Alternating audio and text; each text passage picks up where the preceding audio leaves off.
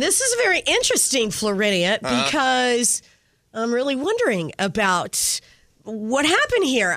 This happened down in Cape Coral, and this happened last week, and it just sounds so suspiciously like something that, Robbie, that you would do. Hold on now. And Robbie, here's the thing. Both of us thought that independently when we read this story. So if the shoe fits, wear it, right? Yeah, I mean, because here it is. It's last Wednesday night. It's in Cape Coral Waffle House, and the cops get called because there's a guy in the Waffle House, and he is yelling at the staff.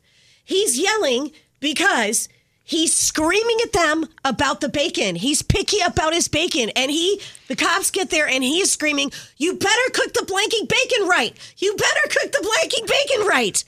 Robbie, where were you last Wednesday? Where were you? I wasn't at the Waffle House. Are you sure? Because this sounds like what you would be doing. No, I would not. I just wouldn't go back again. Here's the worst, I don't know. You're very picky about your bacon. You like your crispy bacon, bro. You're very picky about your bacon. I could hurt myself. When you could get 10 pounds of crispy bacon in front of me, I'd just die before I finished. That's what I'm saying. So I don't know. Do we know? I mean, John... Yeah, he wasn't here. He wasn't here. He was out. Here's my pet. You were out, quote unquote. Well, I had to get over it. Maybe. Here's my pet peeve. I ask the people. I said, "You got crispy bacon?" "Oh yeah."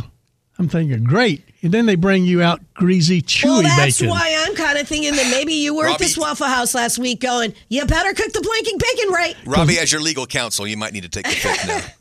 Well, here's the deal.